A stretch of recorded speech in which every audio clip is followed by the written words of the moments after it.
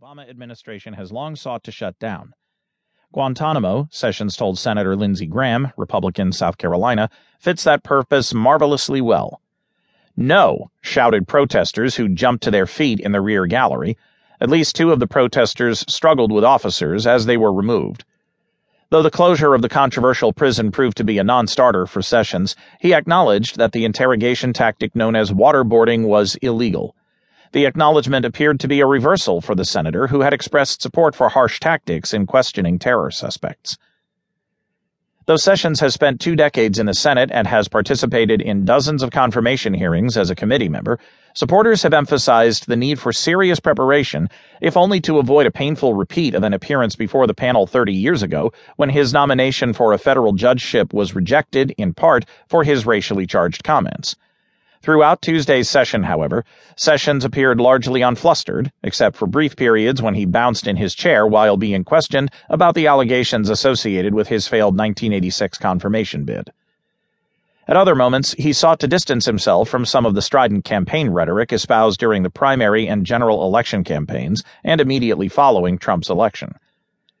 On Russia's use of cyber espionage in an attempt to meddle in the presidential election, Sessions left little wiggle room, unlike the president-elect, that there was no reason to doubt the assessment of U.S. intelligence agencies that Russia did seek to influence the election in favor of Trump.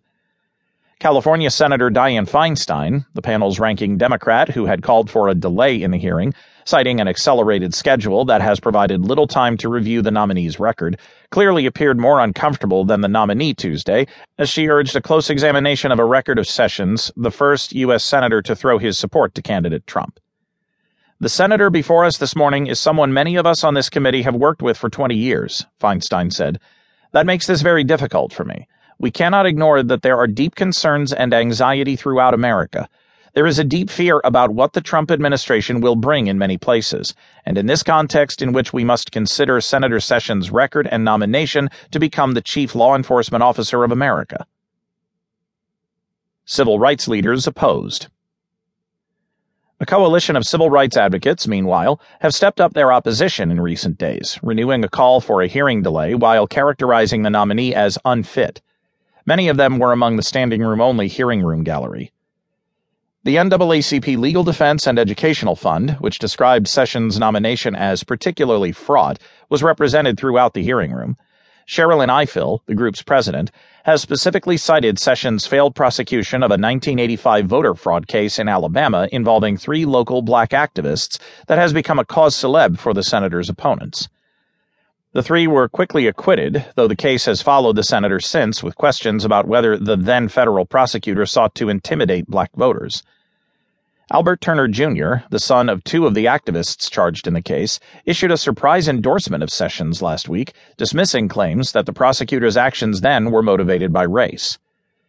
My differences in policy and ideology with him do not translate to personal malice, Turner said.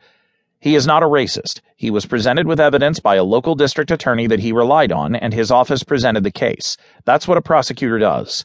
I believe him when he says that he was simply doing his job. Turner's elderly mother, Evelyn Turner, however, said the matter remained a painful chapter in the family's life and would not support Sessions' nomination. Sessions said the case was brought with no racial animus, adding that the prosecution had contributed to the inaccurate portrayal of him as racially insensitive. The caricature created of me was not accurate then, it is not accurate now, he told Senator Graham, who pointedly offered the nominee a chance to explain himself. High-profile supporters. Sessions' team has assembled a stable of high-profile supporters to emphasize a positive narrative. Among them, former Attorney General Michael Mukasey, former Deputy Attorney General Larry Thompson, and former FBI Director Louis Freeh. Mukasey and Thompson, who sat behind the nominee throughout Tuesday's session, are set to testify on Sessions' behalf before the committee Wednesday. On Tuesday, though, it was up to Sessions himself to defend a long public record and his nomination for the job as the nation's chief law enforcement officer. Our hearing today hardly introduces Senator Sessions to the committee, said Iowa Senator Chuck Grassley, the panel's Republican chairman. No, we're here today to review the character and qualifications of a colleague who has served alongside us in the Senate for 20 years.